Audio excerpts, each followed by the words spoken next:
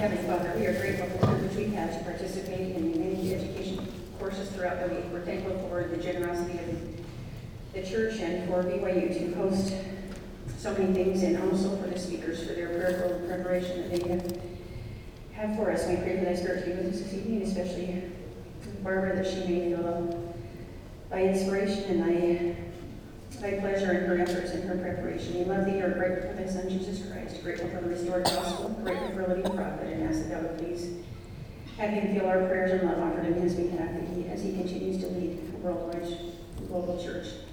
We pray for missionary opportunities and pray that we might be able to feel thy love, and we say in the name of Jesus Christ. Amen.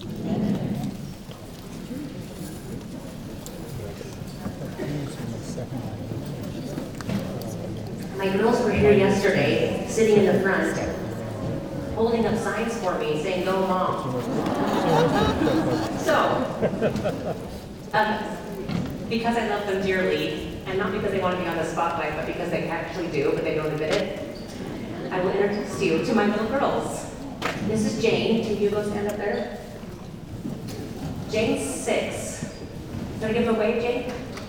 And this is Allie. Allie's 8. They just started school this week, so they have the privilege of me picking them up from school and driving them down to BYU and hanging out with me. Isn't that so fun? And then sitting through an hour of a lecture they've heard like a million times. Huh, girls? No? Yes? No? Okay. All right, love you. You guys can go through it, Aunt Jen. And then there's the Aunt Jen, who is the savior of everything. Not Jen. Jen is the girl yet. No, honestly. Okay. Education Week, day number 2, doing well? So glad to hear. I love the spirit of campus when you are all here. It makes life so fun and giddy. So thanks for being here. Thanks for walking the streets and going to the classes and enjoying the food and laughing and smiling and all that you're doing. We appreciate you being here. We love having you here on campus. I know you come from all over the world, really. And it made a lot of sacrifices, whether it's in time or whether it's in getting babysitters or whether it's in money, whatever it is, thank you. There are always sacrifices associated with putting the things of God first. So I appreciate your sacrifice of being here. I wanted to just go through a quick review of what we talked about yesterday. It's going to be very quick, and then jump more into women, actually the history of priesthood, and then women at church, and tying that into men as well. So first of all, we went through kind of the chronology of leaders of the church asking us, both men and women, to study the priesthood. So we have, first of all, Sister Burton asking, and we have Elder Ballard speaking at Women's Conference. We had President Nelson in 2015, as he was called as the president of the Quorum of the 12, asking women to use and speak with their priesthood power and authority. Then we have in 2018, President Nelson again, but this time speaking to the men concerning his concern that both women and men are not using their priesthood privileges. Then in 2019, President Nelson again spoke of women receiving their spiritual treasures and talks about the importance of us understanding that the restoration of the priesthood is just as relevant for women as it is for men. Then we had quotes from Sister Bingham and her presidency regarding women in the priesthood and pleading with us to teach this to all the young men and young women and those we have stewardship over. The admission from Sister Sister Joy Jones regarding her misunderstanding or lack of understanding of priesthood. Then the promise and understanding from President Nelson again regarding women being endowed according to their covenants. And then again, his renewal of the invitation for all of us to increase our understanding of priesthood power and temple covenants. I put this slide up yesterday. I told somebody I would add to it, but you know what? It happened. I'm so sorry. It just had to happen today. But then we're going to go on then from this to talking about what priesthood. We talked about priesthood. We talked about defining priesthood. And so we talked about Elder and Sister Brenlin. We talked about the confusion regarding priesthood and how we can define priesthood as a big picture priesthood and then the earth, the dirt priesthood, and understanding the bigger context of priesthood. And then also breaking it down, and we're going to break it down even more today, but breaking it down into priesthood structures. The hierarchical administrative priesthood structure, which is New Testament, and the patriarchal familial structure, which we usually see as Old Testament, and then the combining of that in the Restoration. We talked about the definition of priesthood as well. We talked about the distinction between priesthood presiding in the family and priesthood presiding at church, and the role of priesthood in each. And then we talked about the definition of priesthood, that is the most current definition in the Handbook of 2022. So all of this was yesterday with a few stories thrown in there and some insights and some guidance and hopefully a lot of the Spirit. My plea for you, as it always is, and I recognize I did not say this yesterday, although I alluded to it, is just simply that you will let the Spirit guide you and your understanding. I remember when I was a freshman at South Salem High School. I'm from Salem, Oregon. And my teacher, brilliant man, it's an early morning seminary class, he saw me sitting on the side in the classroom, and I was studying something clearly completely different than anything we were talking about in class. And rather than say, "Barb, are you with us?" or anything like to that, he said, "Barb, what are you learning about?" The way he asked that question helped me to see that he understood that I could be learning something very significant and important on my own. That was not necessarily what he was teaching in class. I was actually learning about how the Spirit teaches, which is significant in that moment. And then he said to me simply, "Please keep learning from the Spirit." And then he just left it at that, and I kept learning from the Spirit, and I learned a lot that day. And I've continued that process in learning by the Spirit. I often go to conferences and lectures and even general conference with the interest and desire to listen to and learn from what the speaker is saying. But more importantly, I try to put myself in a position in a gathering of people or by myself in a sacred room to know what the Lord is saying. That's my hope for you with the priesthood. I hope that in your own hearts you're praying to have a greater understanding of this topic. I appreciate those of you at Summit mentioned as I was coming up that you're praying for me, and I really appreciate that. I'm praying for you too. I really am. And I'm praying to ask the Lord that He will bless you in your understanding of this topic. So I'm just going to give you kind of a brief understanding or a brief history of the priesthood. I know that many of you know this, but I'm going to kind of put this in context of the Restoration, Joseph Smith, and bringing it to our day, what the leaders of the church have taught us today. So first of all, this is the quote that I mentioned yesterday. I wanted to give it to you today. I think I mentioned I was going to actually give you this one. This one I followed through with. It's Elder McConkie. He says, "This doctrine of the priesthood, unknown in the world and but little known even in the church, cannot be learned out of scriptures alone. It is not set forth in the sermons and teachings of the prophets and apostles, except in small measure. The doctrine of the priesthood is known only by personal revelation. It comes line upon line and precept upon precept by the power of the Holy Ghost to those who love and serve God with all their heart, might, mind, and strength. Priesthood is power like none other on earth or in heaven." So when Joseph Smith is a young man, he obviously, we know that he has the first vision. He has the appearance of the Father and the Son, and they teach him about the gospel. They teach him a little bit more about what it is and what church he should not be joining. We also learn from that experience that Joseph Smith has a deeper understanding of God. We don't know how much we know. We don't know how much he knew. We don't know exactly what the Lord taught. We know a few things, and we know some significant things. But we don't know necessarily what Joseph knew at what time. We don't know, for example, when Joseph received section 2 of the Doctrine and Covenants, the first recorded section in our Doctrine and Covenants today, we don't know if Joseph really understood what Moroni was saying to him when he revealed this section. He revealed a lot more than this. But if you go to section 2 of your Doctrine and Covenants, it says simply this. It says Moroni, but this is what we have in section 2. "Behold, I will reveal unto you the priesthood by the hand of Elijah the prophet, before the coming of the great and dreadful day of the Lord. And he shall plant in the hearts of the children the promises made to the fathers, and the hearts of the children shall turn to their fathers. If it were not so, the whole earth would be utterly wasted at his coming." The So Joseph's 17 years old. He was praying to God for forgiveness of his sins. His mother lives there, his father lives there, his family lives there. He loves his parents. But at this point, does he know what it means to have his heart turned to his father's? Does he know what that meant for everyone as a 17-year-old young man? We don't know for sure. But one thing we do understand is Joseph knew, because it was repeated over and over again, that Elijah would come. And notice the date 1823. That Joseph is going to have to wait over a decade for this promise to be fulfilled.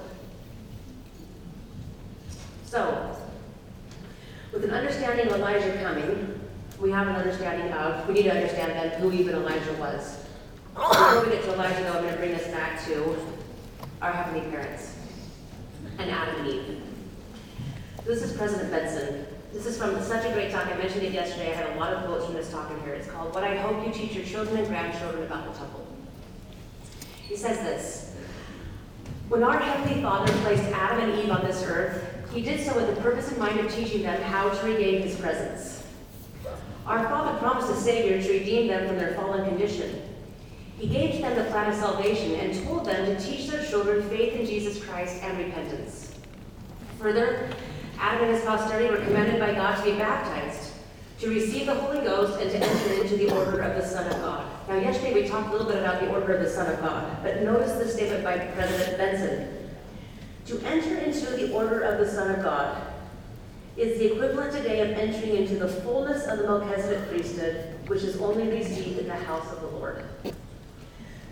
We again have to be careful with nuances. We often teach that when a young man enters through and receives the Melchizedek priesthood, that he is entering into the holy order after the Son of God, because it's another name. We have to be careful with that, because according to President Benson and many others, entering into the order of the Son of God only happens in the temple. And both women and men enter into this order of the Son of God. No one can enter into the order of the Son of God without a husband or a wife at their side.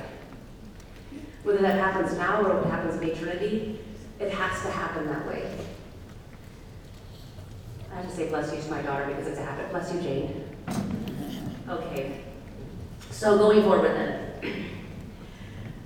The patriarchal order, or this entry into the holy order of the Son of God, this is a quote by Robert Millen. He used to be the Dean of Religious Education here at BYU. He says, the patriarchal order was established by God and predates mortal institutions.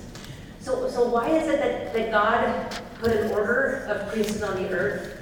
Well, it's because it's the same order that He had premortally and will continue to have postmortally, and it was the order that He entered into as well. So the patriarchal order was established by God and predates mortal institutions. Our God is also our Father in heaven. He is a man, a glorified, resurrected man, a man of holiness. God lives in the family unit. In the premortal existence, our first estate, we lived under the patriarchal order, the family order. It was an order consisting of father, mother, and children. An order presided over by our parents and directed by love, kindness, gentleness, and godly persuasion. We are thus children of God, members of the royal family. Our souls are eternally attuned and acclimated to family things. So we're talking about this patriarchal order. This is the order we have always known. This is the order that our heavenly parents had premortally. This is the order that was established with Adam and Eve. And this is the order that's going to be continuing on in the next life. We'll talk about that in a little bit. But within this order, this patriarchal order, we realize that it's not because of the family nature of this patriarchal order, which I'll talk about here in a moment, we recognize that we need another structure. And that's why we have this hierarchical structure of the church. I'll get to that in a second. So continuing on with Adam and Eve. Adam's descendants entered into the priesthood order of God. Today we would say they went to the house of the Lord and received their blessings. The order this priesthood spoken of in the scriptures is sometimes referred to as the patriarchal order because it came down from father to son.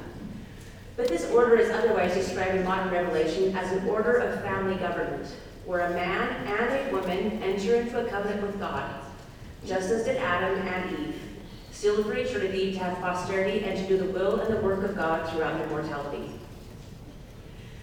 So we look at this and we say, okay, so why is it called the patriarchal order? Is it because men are in charge?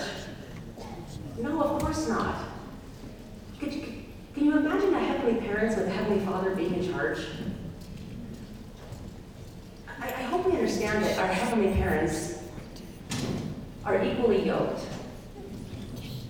When we go to the temple, we'll talk about this more in the next couple of days. When a husband and a wife are sealed in the temple, they are sealed across an altar on equal footing, both given the same promises and given respective invitations based upon their gender. But the promises are for both of them the same. That is a critical point. The patriarchal order is an order that a husband and wife enter into together, but it's passed down from father to son through the lineage of Adam. That was the Old Testament, and today we don't see that patriarchal order being passed down in the same way, except that a husband and wife are entering into this patriarchal order together. Something to think about when you go to the temple. How do you receive this order? How do you receive this authority for a husband and wife to work together to become creators of kingdoms? They're given the authority to create kingdoms in the temple together. So, continuing on then. Abraham, a righteous servant of God, desiring, as he said, to be a greater follower of righteousness, sought for these same blessings. And then speaking of the order of the priesthood, he said, "It was conferred upon me from the fathers. It came down from the fathers from the beginning of time, even the right of the firstborn, or the first man, was Adam, our first father, through the fathers unto me." Notice it was being passed down at that time through the firstborn, but it was still entered into by couples. Otherwise, it would only be the firstborn child, if it was really a father ruling or a man ruling. It would be the firstborn who was entering into the patriarchal order. That's not the case. It was couples entering into the patriarchal order. This is why it's critical we have this. So Abraham declared, "I sought for mine appointment into the priesthood according to the appointment of God unto the fathers." When we talk about the Abrahamic covenant, we could equally be talking about Elder McConkie talks about this quite a bit. We could equally be talking about the Saraic covenant. There is no Abrahamic covenant without Sarah, sorry. It doesn't exist. Those are covenants that they had to make with the Lord together. Abraham could not receive the blessing of seeds unless he has a wife to be able to make that covenant with him. So this is critical to understanding the Abrahamic covenant as well. So then we go back to section 84 where we were yesterday. We kind of stopped short, but we talked about this a little bit. So back to our history. We're in section 84. Starting, we did 19 through 22, and now we're going to do 23. We did this, but it's going to be even stronger here. "And now this Moses plainly taught the children of Israel in the wilderness, and sought diligently to sanctify his people, that they might behold the face of God." And you can read more about that in Exodus chapter 40, verses 12 and 13. And then continuing the scripture, "But they hardened their hearts and could not endure his presence.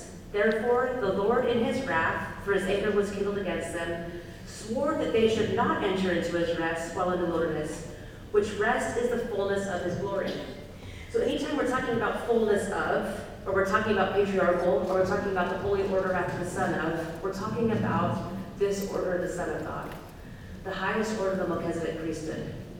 So next, again, to President Benson, he says, "This higher priesthood with its attendant ordinances was taken from Israel to the time of Jesus Christ.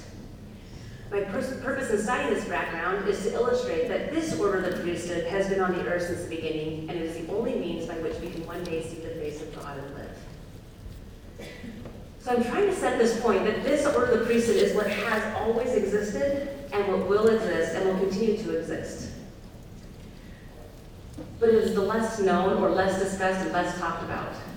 And I believe, through years of studying this now, that the main reason for that is simply because it's temple. And we have not talked temple as openly as we have in the last 10 years since the time of Joseph Smith. We've actually gone through and done studies with some of my colleagues and myself and looked at the amount of times that temple was talked about. Joseph Smith, and then it goes down, you have a little bit of this, and then you even go through until even the 1990s, and then you go all the way back up. All of a sudden, President Hinckley, 2000, you start hearing temple. But then with President Nelson, it's constant. It is a temple, temple, temple all the time. A lot of that, I think, simply just happens because we are accustomed to speaking about public things publicly. And for a long time, the temple has become and is so sacred that people often don't know what to talk about, or priesthood leaders, those who hold the priesthood speaking to men, and usually they're talking about the priesthood assignments, and they're not talking about it in terms of family as much. But when we talk about temple, we're talking about the patriarchal order, the highest order of the Melchizedek priesthood. So this again is from President McConkie. He says this: when Israel, this is referring to this section of the Doctrine and Covenants, these parts, when Israel as a people and as a whole failed to live in harmony with the law of Christ as contained in the fullness of his everlasting gospel, the Lord in his wrath withdrew the fullness of his law from them, because they hardened their hearts and would not enter into his rest while in the wilderness, which rest is the fullness of his glory. He took Moses out of their midst and the holy priesthood also. And then he explains, that is, he took the Melchizedek priesthood, which administers the gospel, out of their midst in the sense that it did not continue and pass from one priesthood holder to another, in the normal and usual sense of the word. The keys of the priesthood were taken away with Moses, so that any future priesthood ordinations required special divine authorization. But in place of the higher priesthood, the Lord gave a lesser order, and you can see this starting in verse 26. And in place of the fullness of the gospel, he gave a preparatory gospel, the law of carnal commandments, the law of Moses, to serve as a schoolmaster to bring them, after a long day of trial and testing, back to the law of Christ in its fullness. Or in other words, after a time of testing, when the people are righteous enough, he would bring forth and reestablish on the earth the patriarchal order of the priesthood. So here's a question and answer with Joseph Smith. I love this. He says the following. Answer to the question, was the priesthood of Melchizedek taken away when Moses died? And then his response, all priesthood is Melchizedek, but there are different portions or degrees of it. That portion which brought Moses to speak with God face to face was taken away, but that which brought the ministry of angels remained. All the prophets had the Melchizedek priesthood and were ordained by God himself. This then leads us into Elijah. So we're wondering, why is Elijah the one that's going to be bringing these keys? Well, Peter, James, and John are going to have keys, and they're going to restore keys, but Elijah has a specific purpose. This again is going to come from President Benson. It's a wonderful talk. He says this: between Moses and Christ, only certain prophets possess the right to the higher priesthood and the blessings that could bring men into the presence of God. One of these prophets was Elijah. Elijah held the keys of the sealing power and did many mighty miracles in his day. He had power to seal the heavens, raise the dead, relieve the drought-stricken land, and call down fire from heaven. I hope when you're reading this, you're remembering Elijah from our Come Follow Me this year. I love Come Follow Me. I loved what people are learning and studying and really digging a little bit deeper into the scriptures. It's been such a great experience. I love that when I talk about Elijah, so many members of the church today are saying, oh yeah, I just read about him last month. It's so fun and it's so nice. We have perspective. Continuing on with President Benson, he was the last prophet to hold the keys of the priesthood according to the prophet Joseph Smith. He was subsequently translated and taken up into heaven without tasting death. He, as a translated being, restored the keys of this priesthood to the Savior's chief apostles, Peter, James, and John, on the Mount of Transfiguration. But within a generation, the church was destroyed by a major apostasy, and the blessings of the priesthood were removed from the earth. So we know that Peter, James, and John did receive this higher order of the priesthood through the hands of Elijah. But it was Elijah's responsibility to be the one who restores these keys. Thus, he restores them to Peter, James, and John, and he will be restoring them later to the prophet himself. That is one of the callings and responsibilities of Elijah the prophet. So we know he had these. We know that Jesus Christ, when he was on the earth, though, tried to set up a church.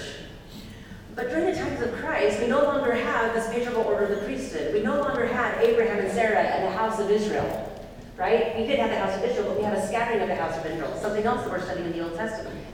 Because of this major scattering of the house of Israel, we no longer have a gospel that is completely family-centered. People are joining the church and living in different areas, and there's a leadership style that needs to be different than father and mother together. And so we see this establishment of a church that's significantly different than the establishment of the government when Christ was, the government that Adam and Eve had and continued through Moses. So this again is Elder McConkie. He says the church can operate in the easiest and harmonious way because of the social setting that exists in the world. The social circumstances of the nations and the governments are such today that we can't operate through families like they did in Abraham's day. You can't have civil and ecclesiastical authority combined because the great masses of men don't belong to the church. So Christ has to establish a church that's different. I love, when I was a missionary, I used to use the cups, and I'd say, this is the original church, and I'd set up the apostles, and then I put up all these different things that we have, the principles of the gospel that we have, and we have this perfect church. Well, I didn't realize as a missionary I was just talking about Christ's church when he was here. I taught it as if it was always what was established on the earth. That wasn't established on the earth with Adam and Eve. That was established on the earth with Christ. Does that make sense? That's the hierarchical structure of the church.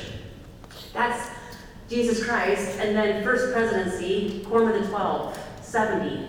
That's the church that we look at today. That's the public vision of the church, and that's why the church publicly is very New Testament. When people think of the Church of Jesus Christ of Latter-day Saints, they think of the public view, they think of more of the New Testament view.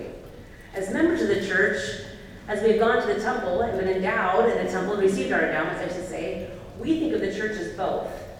But that's not how many people see it, because they don't understand the difference between a church and a temple. The public church is the New Testament church. The public church is a hierarchical church. That's the structure of the church today.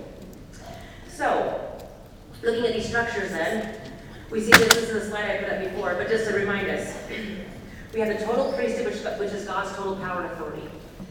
We have the priesthood, which we understand that God grants authority and power to his sons and daughters on earth to help them carry out this work. That is the priesthood that is God's, that he has given to us so that we can be saviors on Mount Zion. As we are missionaries, as we're doing temple, family history work, etc., anything to do with saving souls, we are being given priesthood power and authority to do so. And then we have the two orders of the priesthood, so the patriarchal and the hierarchical. Excuse me, I'm going for a cough drop. Okay.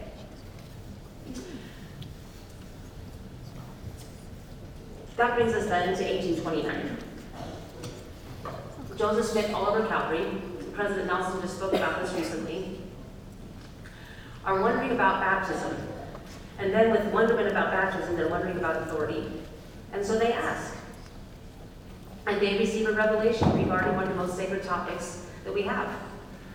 And it's the topic of the priesthood. And so in May of 1829, John the Baptist appears to Joseph Smith and Oliver Cowdery. And this is section 13 of the Doctrine and Covenants. The Doctrine and Covenants is so fantastic in just teaching us the history. There is no way, I'm just going to say this, so I'm blue in the face. There's no way Joseph could have made this stuff up. I mean, it is impossible.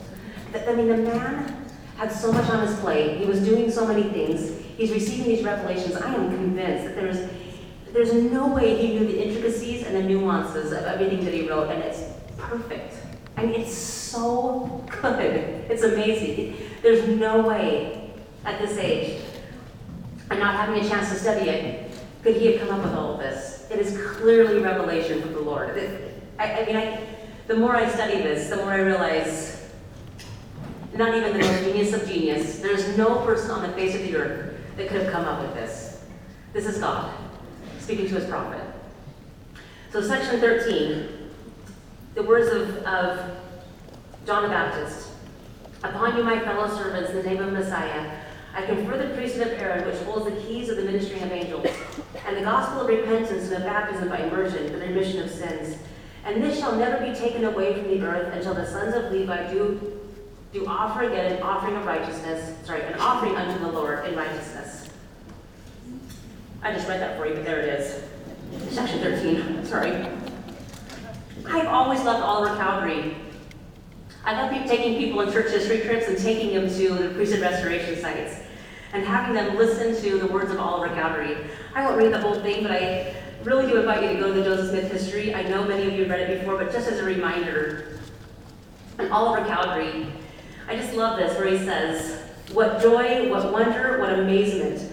While the world was racked and distracted, while millions were groping as a blind for the wall, and while all men were resting upon uncertainty, as a general mass our eyes beheld, our ears heard, as in the place of the day, yes, more above the glitter of the May sunbeam, which then shed its brilliance over the face of nature, then his voice, though mild, pierced to the center, and his words, I am thy fellow servant, dispelled every fear.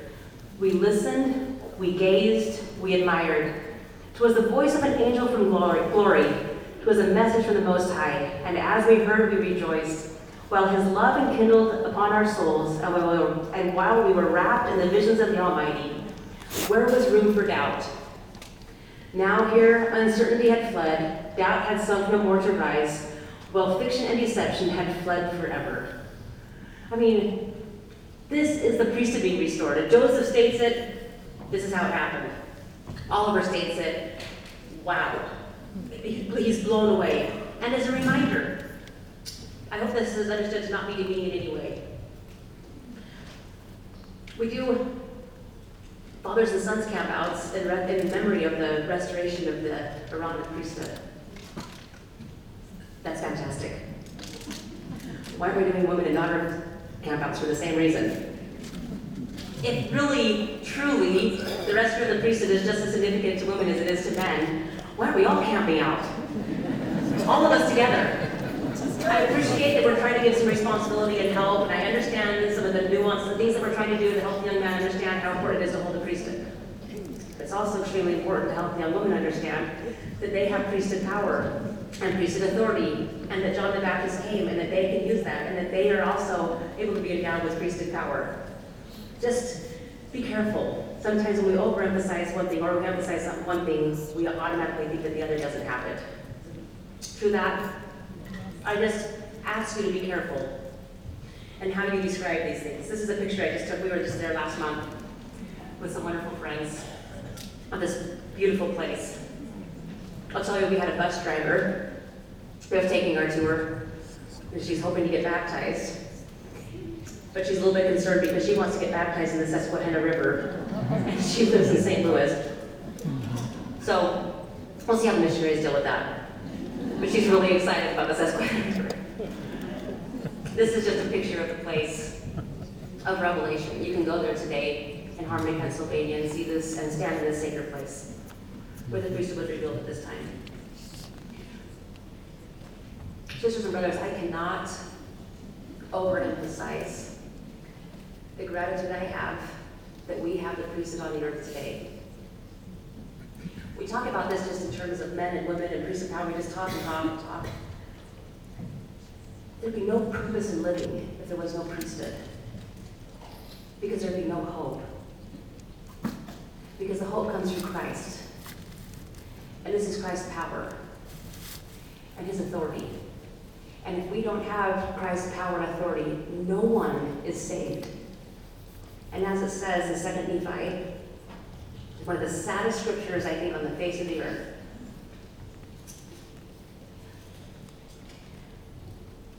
Take my glasses off, I'm getting old. I do the opposite, I take my glasses off to read. Oh, the wisdom of God, his mercy and grace. This is 2 Nephi chapter 9, verse 8. For behold, if the flesh should rise no more, our spirits must become subject to that angel who fell from before the presence of the eternal God, and became the devil to rise no more. And our spirits must have become like unto him, and we become devils, angels to a devil, to be shut out from the presence of our God, and to remain with the father of lies and misery like unto himself. Yea, to that being who beguiled our first parents, who transformeth himself nigh unto an angel of light, and stirreth up the children of men into secret combinations of murder and all manner of secret works of darkness. We would be angels to a devil if it were not for the priesthood of God. That's what would happen. No hope.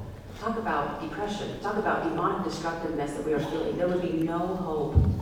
But, verse 10, oh, how great the goodness of our God, who prepareth a way for our escape from the grasp of this awful monster, yea, that monster death and hell, which I call the death of the body and also the death of the spirit. And because of the way of the deliverance of our God, the Holy One of Israel, this death, of which I have spoken, which is the temporal, shall deliver up his dead, which death is the grave. We talked a little bit about the priesthood yesterday, a quote from President Ballard, where he talks about Jesus Christ and his own resurrection is done through the priesthood power. Jesus' own resurrection was only possible through the priesthood. All of our resurrection is only possible through the priesthood. Our happiness, our eternal happiness, is dependent upon the priesthood being restored. This is a big deal. It's a huge deal. This is more than we can begin to explain, which is why I beg of you to let the Spirit teach you more. So, what was restored at this time then is the hierarchical priesthood. We talked about section 13 a little bit. Now I want to talk about This is a quote from President Oaks. He says this: "The most familiar example of function of keys is in the performance of priesthood ordinances, so I'm going to bring it to today. An ordinance is a solemn act signifying the making of covenants and the promising of blessings. In the church, all ordinances are performed under the authorization of the priesthood leader who holds the keys of that ordinance." Now, I'm bringing this in at this point to help us understand that at this point, Joseph Smith received the keys of the priesthood. He did not receive sealing keys. He didn't receive keys for missionary work. These keys have not come yet. What Joseph has received are the keys of the administrative priesthood. So, these will be talking about women at church or men at church, priesthood power, priesthood authority, priesthood keys. This is what Joseph receives in 1829. At this point, I want to make this very clear. There was no temple. So when President Oaks is talking about this, he's talking about these are the keys associated with the hierarchical or administrative function of the church. And so this is what we're thinking about when we talk about the church. In our day, we understand more, but at the time of Joseph Smith in 1829, he didn't know more. He didn't know the temple yet. These keys have not been restored. So he's setting up the church, and that's why you start seeing section 18 of the Doctrine and Covenants, talking about the calling of the Quorum of the 12. You start seeing other sections that are bringing in the first presidency and the hierarchical church. The Lord is setting up his church, and then he reveals what is necessary for his temple. He's preparing the people through the church to be able to enter into the temple. And it's almost chronologically the way it goes through in the Doctrine and Covenants. It's fascinating, though. All of a sudden you get a little glimpse, and the Lord is saying, okay, now move to Ohio, because there you'll be endowed with power on high. But in the meantime, make sure you call the Quorum of the 12 Zion's Camp, right? And so we're doing this all the way through. But the Lord is using his church to prepare his people to enter the temple. And he's using these experiences as well. So this is President Oaks continuing on talking about priesthood keys, Melchizedek priesthood keys.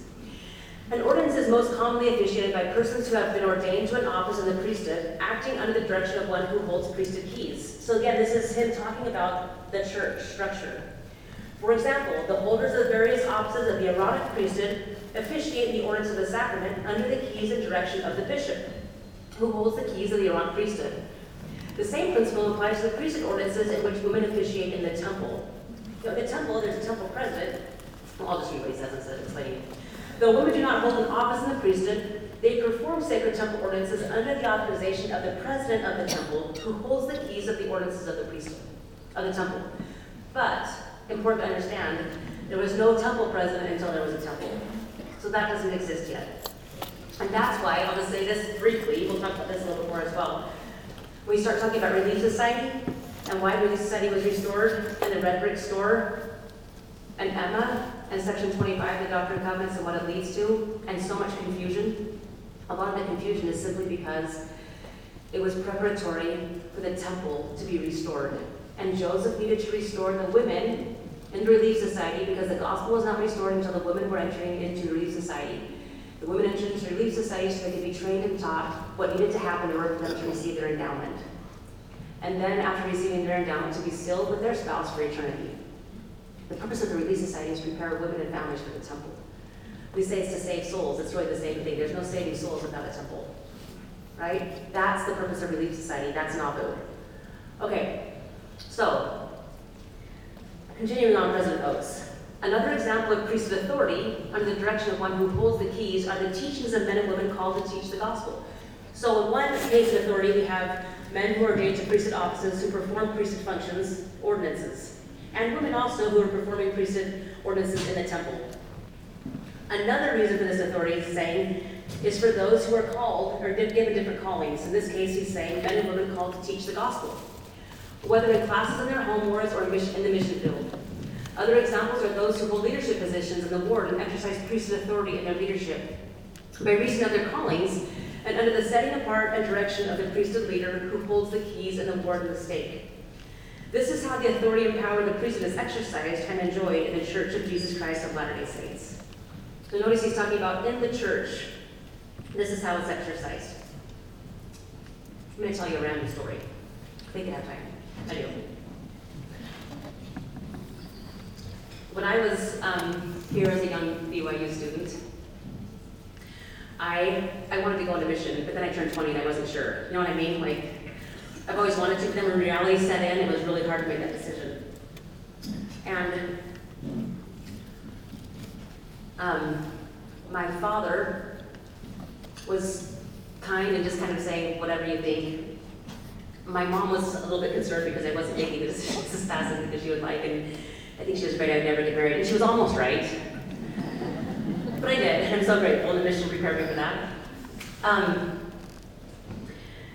But before I set my mission papers in, I had a roommate, and she's a dear friend of mine, and we've talked about this, so she's great to be telling the story. I had a roommate who, long story short, we didn't get along. Not the two of us, but the situation of the roommates did not get along. It was very difficult for me. And I ended up moving out of the situation, and I never wanted to be with any of them again. Like, never, ever again. But a few months later, I got a call from my dear roommate, and she said, "Barb, I just got my mission call." I was so excited for her, and she said, "I'm going to the Los Angeles Temple Spanish-speaking visitor center." And I said, "Well, that's great." I covered up the phone. I remember looking at my sister and just saying, she just got the mission call she deserves. Like, she's going to the hood. You know, like, it was so bad. Like, it was so bad that I thought this and said this. That's what I thought in the moment. I shouldn't have did it like that, but I really did love her. It was just this moment of like, I didn't know how to be 20, whatever. I mean, I just didn't. I was so immature. I was immature. I fully admit it. So, I knew it was going to happen. I was struggling to go on a mission. And I was interviewing with my dad, who was a state president at the time, and he said, "Barb, where do you want to serve?" And I said, "Anywhere the Lord wants me to serve." And he said, "What about Wales? I mean, we have a lot of family in Wales. You can do some family history there. You can dig up all the people, you know, and talk, all that stuff." If somebody puts copies that digs up all the people, then we're going to have more bad teaching in this building. Anyway, I said, "Great, Wales would be fantastic, whatever." He swears that he did not say anything. I got my mission call in front of an audience larger than this at a youth conference in Oregon. I was at the beach, the state youth conference, with all the people, and there were youth. It was huge to me. I opened my call, and at first, I mean, you know, I've been 12 to 13 children. I know where to find where you go. I don't have to read it, right? I just loved Los Angeles, California. And I should say, I didn't tell you this part. My dad said, "Where do you not want to go?" I should have mentioned this. He said to me, "Where do you not want to go?" Dad, the only mission in the entire world that I did not want to go is Los Angeles Temple, California Spanish-speaking visitor center mission. Like, I do not want to go there. And plus, remember, I'm from Oregon, so it's California. You're right. I wanted to go foreign. I wanted to learn the language. I wanted to wash my clothes on rocks. I wanted to get worms. I mean, I wanted to do the whole thing. I wanted a mission, you know? I don't know why I didn't care about the people at the time. I just wanted to get dirty. Anyway, so I see that Los Angeles, California, and I just thought, I mean, there are a lot of missionaries in Los Angeles, of course. It's a big place. And then I read the next line, next paragraph. "You'll be serving at the visitor center."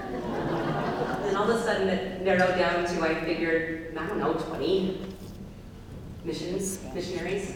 And then I got sick to my stomach. And then I saw Spanish. And I thought, there is a God and I'm not happy. And then I just started crying and crying and crying and crying. You don't get to send your mission papers in, you have to, back in the day you actually had to like mail it in. Literally midnight. I was at the post office praying whether or not I should or should not drop the letter in the box to accept the call. I mean, they could have made a mistake, you know? I mean, give them another chance. I had a friend who got 2 mission calls. I called him once and said, "Don't open that one, we're sending you another one." That happened to one of my dear friends at the time. I was just waiting for that to happen. The difference is he never opened his, so he didn't actually know what the first call was. But I dropped it in. Long story short, she was my trainer. Isn't that great? It's the only person I can honestly say at that time, not the only person, the only situation I didn't want to have to be associated with again. And I was so grateful that I had a father with priesthood keys, a bishop with priesthood keys, a mission president with priesthood keys, a first presidency and the quorum of the 12 with priesthood keys, who somehow, all working together, received revelation that got me on my mission at the exact time and the exact place for me to be in the exact spot to be with the person who I needed to forgive and be forgiven of. And then we just knocked doors. We actually were together in that room, and I remember the mission president saying, I've just had such inspiration that Sister Morgan, and Sister Peterson should be companions. And we just looked at each other like, We apologized for 2 hours as we drove down to her place. Literally, the first door we knocked on, really, this is longer than I was expecting. The first door we knocked on got baptized. I have to tell you this. Never mind. But we still have 2 more days, so we're good. Her name was Ochi. I didn't speak a lick of Spanish, but I prayed for her. As my companion said, if the Lord wants you to get baptized, will you? And she said, yes, if the Lord doesn't want me to get baptized. And she said, but if he does, will you? And she said, well, if he does, then my family's going to be so upset. Long story short, she prayed. I prayed, my companion prayed, she prayed. In the middle of Ochi's prayer, she looked and just said, after a long pause, my husband's going to kill me. That night, we received a phone call from her husband. It was very emotional. I, of course, was just more listening and watching my companion because I didn't understand the very quick Spanish that was thrown emotionally through the phone. Long story short, he said, sisters, I was an assistant to the president in Mexico. And I'm a member of the Church of Jesus Christ of Latter-day Saints. And I hold the priesthood. But I was afraid if I ever told my girlfriend, then my fiance, and now my wife that, she would leave me. So I never have. Would you be okay if I got my life ready together and I baptized her? Well, sure. Why not? The second daughter also got baptized. I won't tell you that whole story. Humberto baptized Xochi, his wife, and our next convert that day. So what does this have to do with priesthood? We were sister missionaries, serving God with power and authority. We had been called, we had been set apart, we were on his errand, we spoke with power and authority, her more than me at that point, no question. She was a better person and more righteous, and she still is. But she committed somebody to baptism, following the Spirit, and promising blessings to both of them, speaking in the name of the Lord, with one who has priesthood authority to do so. I didn't understand at the time that we were using priesthood power and authority as we were teaching the gospel to save souls, but I do now. And I wish I would have known then better. Sister missionaries are being taught so much better today than they are, so much better today than they were then. But regardless, it was still priesthood power and priesthood authority. Were they ordained to a priesthood office that gave them the responsibility and duty and authority to baptize? No, we were not. But were we given priesthood power and authority to speak in the name of God, make special promises, invite, and help somebody have eternal salvation and exaltation? Absolutely. And we worked together with the elders to get them to the temple 1 year later, and they made it. Both of them and Felipe. It was a powerful experience for 2 sister missionaries.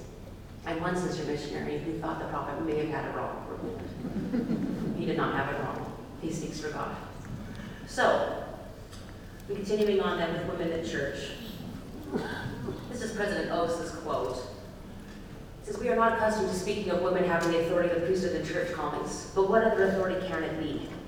When a woman, young or old, is set apart to preach the gospel as a full-time missionary, she is given priesthood authority to perform a priesthood function. The same is true when a woman is set apart to function as an officer or teacher in the church organization under the direction of one who holds the keys to the priesthood.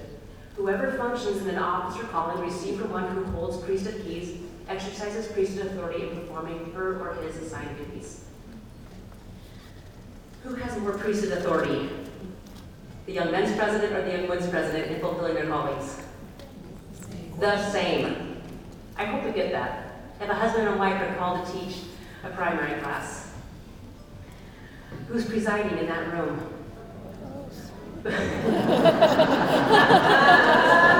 From the front of the place. She said the woman, you know it. But no. They preside together. They're called to lead. That's what presiding is. They're called to lead together, selflessly, right? Presiding in the church is different than presiding in the home. They're called to lead together as they go teach that. The husband and the wife can call on people to pray just as the husband can call on people to pray in that classroom. They're called together, right? They both have that priesthood power and authority based upon their calling, power based upon their righteousness. We can give example out, going through with this. I love it when men of the church and women of the church understand that and use it synergistically. I mean, how much better is a youth conference when the young women's president and the young men's president work together and understand that they're both there for the salvation and the exaltation of the young men and young women. It's powerful. It's powerful.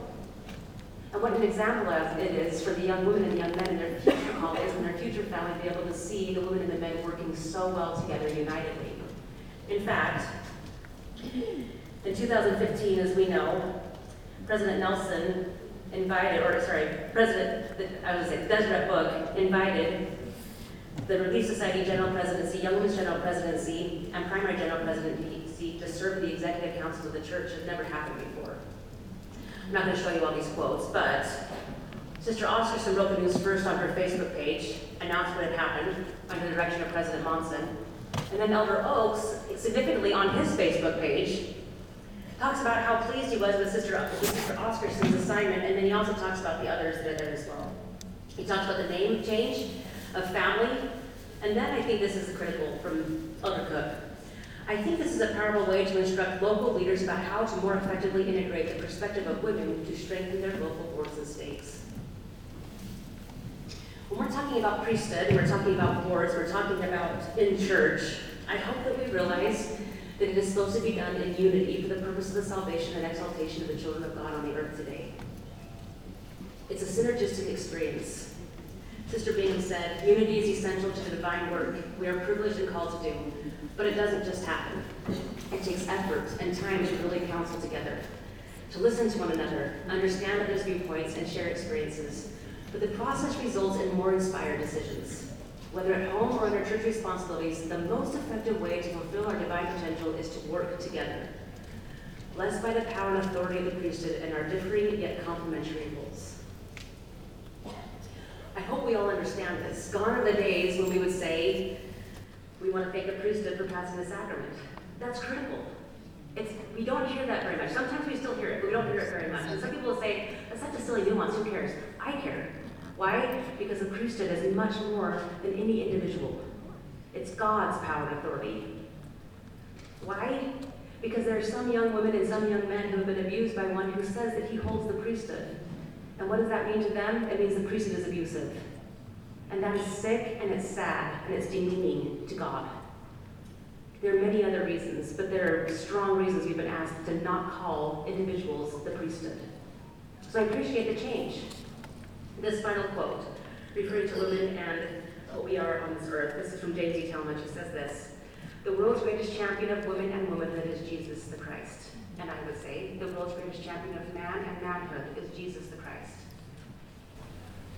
I simply testify today about the responsibility and role of women and men in participating in the church functions, and the critical role the church is in allowing for and preparing and inviting all the children of God and our heavenly parents on the earth to be able to have what they have.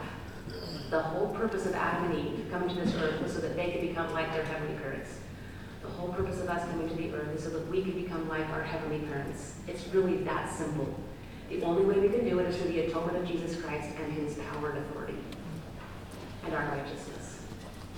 I testify that God is a God of love, that we do have heavenly parents, as Elder Reverend talked about.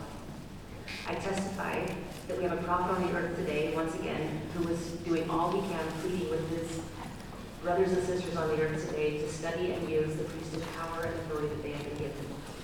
And this power and authority in our day is necessary to bring in the second coming of Jesus Christ. We are the only church on the earth that has that responsibility, the only one. We're not going to do it. Who else is? No one. There's no one else but the Church of Jesus Christ of Latter-day Saints and those covenant-keeping members. I testify that this is the Church of Jesus Christ.